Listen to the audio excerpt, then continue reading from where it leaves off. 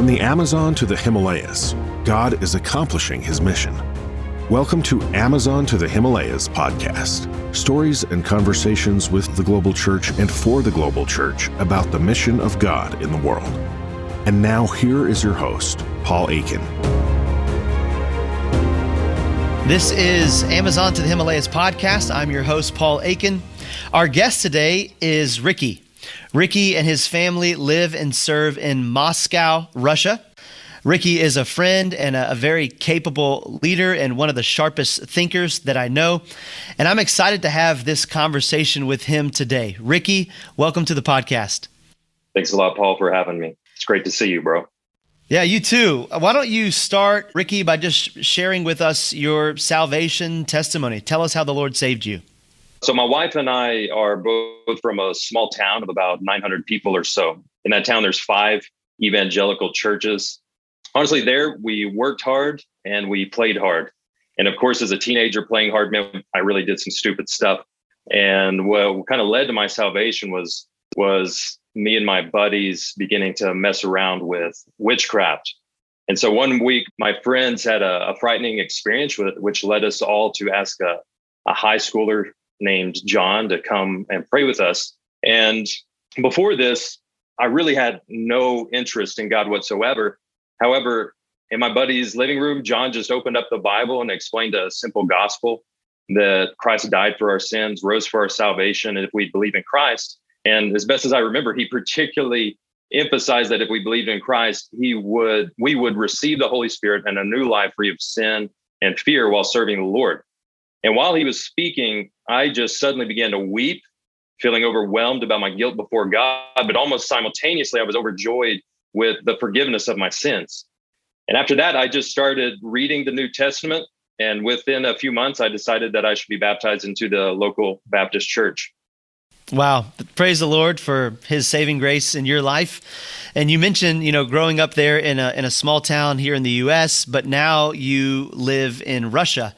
And so I would love for you to share the story. How did this small town guy who came to faith in Christ get from small town USA to Russia first, and then, from kind of one spot in Russia now to Moscow? Can you tell us that story? Yeah, it's definitely been a journey in which God just brought very impactful and influential moments in my life. I can kind of go back and look at these different checkpoints. Really early on in my faith, I felt a strong desire to teach and preach the gospel. So I began to pursue that path when the opportunity came up. When I was in college, I had a pastor named Clay Hicks who mentored me, and he invited me to serve with the teenagers of the church as well as work in his landscaping business. He's a bivocational country church pastor. And during our time together, he just really passed on his heart for evangelism to me. And then he began to invite me to go on short-term mission trips to Monterrey, Mexico. And that was my first exposure to cross-cultural ministry. And my heart just became warm to that idea and open to that idea. Eventually, I was ordained as a pastor in Crestview Baptist Church, Oklahoma City. And while attending seminary, I went on a short-term mission trip to Cameroon. And it was there that I truly was hit with the reality of the lack of the gospel access and lack of gospel ministers in some parts of the world. Being from a small town, my worldview and understanding of evangelical Christianity, gospel-believing churches worldwide was very narrow. It was also there that I met my future teammate, Ross Frierson, who was on your podcast already. And long story short, we came back from that trip, and the seminary professor suggested that Brandy and I team up with the Friersons and go somewhere where there wasn't a team from the IMB. And we had the opportunity to move to Russia with the goal of planting a church planting among an animistic people group that is native to Russia. 8 years later, we found ourselves in a position where we had planted a church in that Udmurt region, the people group whom we're serving. And God provided a man whom the church elected to serve as their long-term pastor. And through various kind of set of circumstances, we were going to end up being the only people from our organization left in that location. And honestly, this is really fine with us because we were ready to continue working with the church there. But then while we were on stateside, so here in the U.S. on a furlough, my supervisor was diagnosed with terminal brain cancer, and my organization asked if we'd consider moving to Moscow and taking that role. And we were a little unsure about it all, but I was at a conference in Washington, D.C., and I got to meet two pastors from Moscow there, Yevgeny Bakhmutsky and Vladislav Treskin. And honestly, man, I was just taken back by how like-minded we were theologically and missiologically. And at the end of this conference, kind of providentially, they asked me if I would consider moving to Moscow and joining their church. And I was like, well, guys, actually, my wife and I are praying about that. And so for me, to have a solid invitation from a local church seemed to confirm that God was directing our path this way. So we went for it, and we became members of Russian Bible Church when we moved to Moscow. And now I serve as one of the elders there. Praise the Lord for his work and leading you to Russia, and obviously all the things that you've been able to do there, planting a church, raising up, elders, now transitioning to a city to serve in a little bit more of a catalytic leadership role. When we talk about a place like Moscow, we talk about a country like Russia, for many people who grew up in the U.S. in the 60s, 70s, 80s, the Soviet Union, Moscow, Russia was, that was kind of like the great arch enemy of the United States. And that was kind of the ground zero for communism and those kinds of things. But here you are living and serving there in Moscow. Can you tell us some about the state of the evangelical church in Moscow? Are there evangelical churches there? And what does that look like? Yeah, that's really interesting, Paul. Whenever I visit the United States or many Western countries, I do find myself kind of having to fight a lot of preconceived notions about what the Russian Federation is today. We actually have much more religious freedom than what some people think. It's not China. If I was to put it, just in one sentence. There's also a rich evangelical history there. So approximately, if you don't mind me just kind of backing up, just to give you a little bit insight to what has happened there throughout history, is about 150 years ago, a revival, often unheard of by the Western world, broke out in St. Petersburg. And really, this changed the religious demographic of Russia forever. There was a central figure by the name of Colonel Vasily Peshkov. And Peshkov was one of the wealthiest landowners of Russia. And his conversion occurred in about 1874 through the ministry of a British revivalist named Lord Radstock, who traveled to St. Petersburg 3 times before he was later exiled after a movement there after revival there started. But at that point, a multitude of people had already been born again. And Peshkov was really ready to take over and lead this movement. But what was so interesting about this revival is it started with the oligarchs, because the oligarchs were fascinated with Lord Radstock because he himself was an oligarch who preached the gospel. And they were fascinated by this because most oligarchs weren't interested in religion and just kind of leveraged the Russian Orthodox Church for their own political gain. And so whenever these oligarchs started coming to Christ, they also began to start serving the poor, taking the gospel just to really everyone, and a movement grew. And these born again believers became early on known as the Pashkovites. And it really was an incredible revival. One time there was this Orthodox priest who visited Peshkov's home.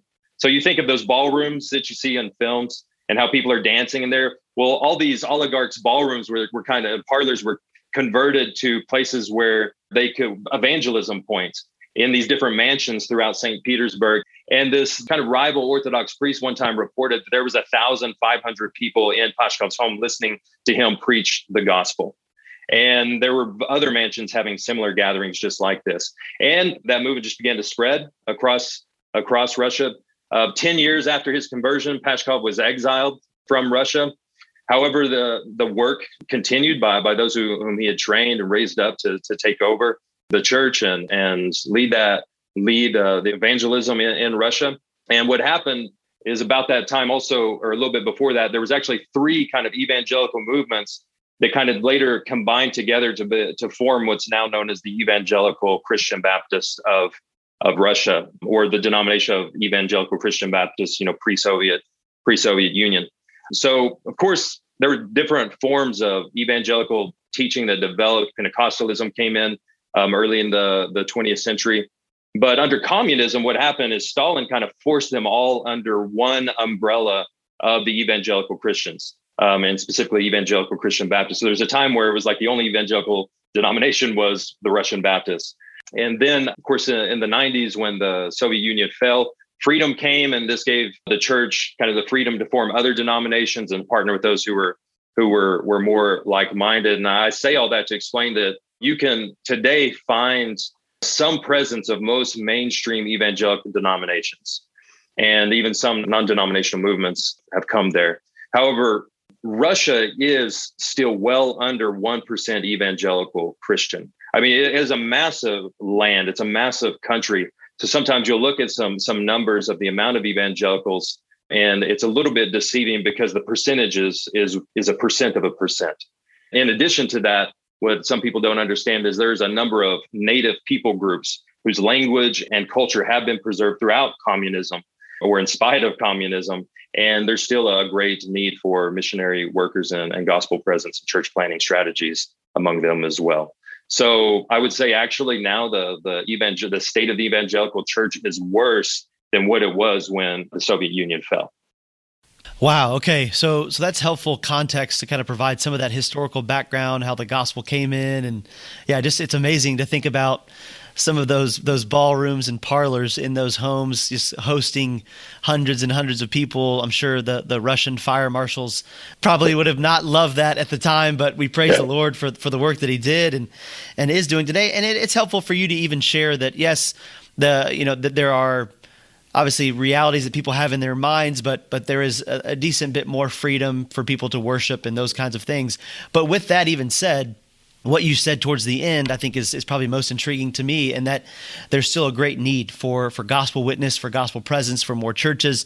And so I would love for you to share some about just some of the challenges in a place like Moscow. It's a large city, so you obviously have kind of this urban dynamic, and we'll talk more about that in a moment. But some of the challenges with reaching people that are immersed in kind of a communistic or secularistic or post-Christian mindset. Yeah, honestly, Paul, it's a little bit of a misconception to view Russia through the lens of secularism and communism. I mean, obviously, communism is an important part of their history, but this is only one of the spiritual dynamics that we come across. The Russian Orthodox Church is another one. To be Russian these days is to be Orthodox, and anything that is not the Russian Orthodox Church is considered a sect. It's even to the point where sometimes I'll meet someone, I'll notice they're wearing a cross on a cross necklace, and that is a sign that they were baptized as an infant. And I say, so you believe in God? And they'll say, no, I'm an atheist. You know what I mean? So the Russian Orthodox Church is very much a nationalistic identity, but it is very, very powerful. I would say it's more influential than actually secularism or atheism. We also, for example, in Moscow, we have about 5 million Muslims that live there. And interesting, Moscow is kind of a place, or Russia is kind of a place where the East meets the West as far as worldview is concerned. At some point, you feel like you're talking to Westerners. At some point, you feel like you're talking to Easterners. And what you do find then in one thing that is challenging is they're very open to and pursuing a lot of Eastern religious practices, such as kind of offshoots of Buddhism, offshoots of Hinduism. And so when you're talking about what is it like to serve in Russia, we have to think beyond atheism, and we definitely even have to think beyond the Russian Orthodox Church. It is just a melting pot of religions, and to some extent, the younger generation will say, "Well, I'm glad you found what you found, and this is going to be my path." In respects to like modern atheism and secularism, I would say it's not driven by a communist ideology. It's driven by materialism and an apathy towards religion. So I have a buddy named Oleg, and he's not a believer. And I've been sharing the gospel with him for a long time. And he said, Ricky, after talking to you, I mean, I really believe, like, if I were to become a Christian, I would go to your church. I wouldn't go to the Orthodox Church. And he's like, and I really, like, logically, I can't, argue with your logic. I just don't care. And so he just said, I just want to get a house, get a pool, take care of my family, and have a comfortable life. And really, that's what drives a lot of the Russian culture in Moscow is the pursuit of wealth and comfort, pursuit of a better life. And so that's really what we're dealing with there, as much as anything is materialism, and not just the religious battles that we're also fighting. In many ways, that doesn't sound unfamiliar to those who are listening, who are here living in America, maybe who are living in some larger cities or urban areas, and kind of hearing that desire to have a nice job, have a nice family, have a nice house, and that's kind of really the goal of life. So it's interesting how some of those principles are transferable from city to city around the world. The Great Commission is a call to go. And a call to go is a call to prepare. Whether you're called to advance the gospel in your local church or on mission fields around the world, Southern Seminary is committed to preparing you for a lifetime of faithful ministry. Designed with flexibility and personalization in mind, the Master of Divinity in Great Commission Studies allows pastors, missionaries, and ministry leaders to prepare for their own unique call to ministry. It's designed to equip students with the biblical foundation and the practical training needed to present the gospel clearly in cross-cultural missional settings. To learn more about the Master of Divinity in Great Commission Studies, go to sbts.edu/BGS or go to the episode notes for this podcast and click the link to the Billy Graham School of Southern Seminary. There, you'll learn how listeners to this podcast can save $40 when applying for classes. That web address again is sbts.edu/BGS. When you look back, I want to kind of switch gears. Obviously, we've talked through some of the challenges that are there, and obviously there's many. But when you look back over the last couple of years, 2 or 3 years, what encouraging things have you seen the Lord do? There's people, I know you have churches back in the States that are praying for you. So what are some of the encouraging things that you've seen the Lord do there in Moscow? Yeah, brother. I think first and foremost, while people tend to come to Christ slowly in Russia, it takes a long time because of all this religious baggage that they have, and it's all mixed up together in their heads. We tend to have to study the gospel deeply and for a long time with people. So people come to Christ slowly, but they are spiritually open. And therefore, people are being saved from a variety of backgrounds, and they're being added to the church. So just for example, locally in May or recently in May, I had the opportunity to baptize, new members into our church. And what was interesting was just the diversity of this group of people that I baptized. As one was a professional MMA fighter. His dad, he was from the Caucasus regions of Russia. His dad was a Muslim member of the mafia, kind of a hitman for them, actually. There was a former ballerina from the Bolshoi Theater. There's a circus performer. And then just like a high school kid who had grown up in our church. And we, he now professed the gospel, proclaimed the gospel, and showed signs of being born again. Then also we had this airline pilot, who we just kind of accidentally found, and so we have this diversity of people with no exposure to the gospel, but we're through relationships, through just bold evangelism on various channels and networking, we're bringing them into Bible studies. They're coming to Christ, and then praise the Lord, God gave them new life and faith in Jesus Christ. So people are coming to Christ. So that's always encouraging. There's this really strong interest growing, at least in the denomination that I serve in, of people who want to plant churches or want to evangelize the lost, plant churches, and revitalize existing churches. And so our church now is it will soon have its 12th birthday here in just a couple of weeks. And what's interesting is that church was planted in the environment when people became very resistant to the gospel. But over time, it's continued to grow, and we're multiplying small groups throughout the city and have a strong small group ministry. But what happened is people began to see what was going on in our church and realize it kind of wasn't like a Western model imported into Russia. This was a church planted by Russians, and the model was thought up of by Russians by just digging into the scripture and thinking, how can we apply these biblical principles of healthy church into our context in Moscow? And so people began to come to us, and that's actually led to, long story short, that's led to a ministry.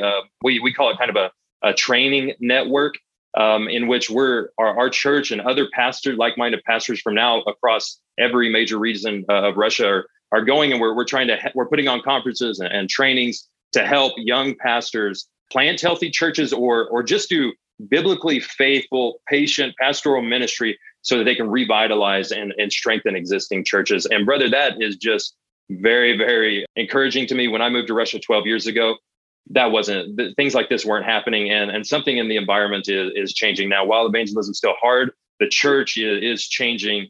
And it gives a lot of hope that maybe he's preparing us for a great harvest. I'm not speaking prophetically, but hopefully.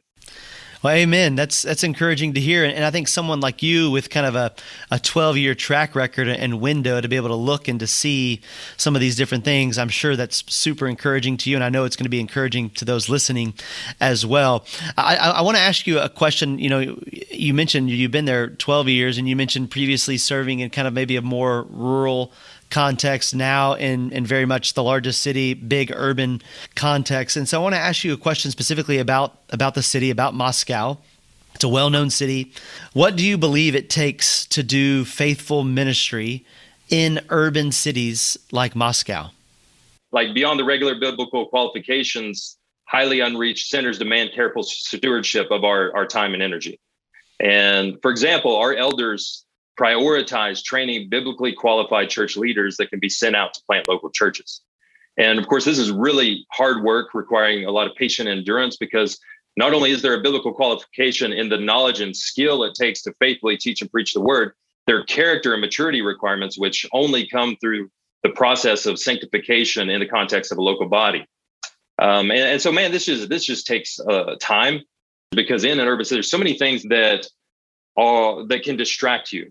You have to have laser sharp focus on raising up these leaders. And we have to say no to some programs and activities to do ministry with this long-term vision in mind, which must involve us striving towards church planting, because we know that one church isn't going to be enough for our city.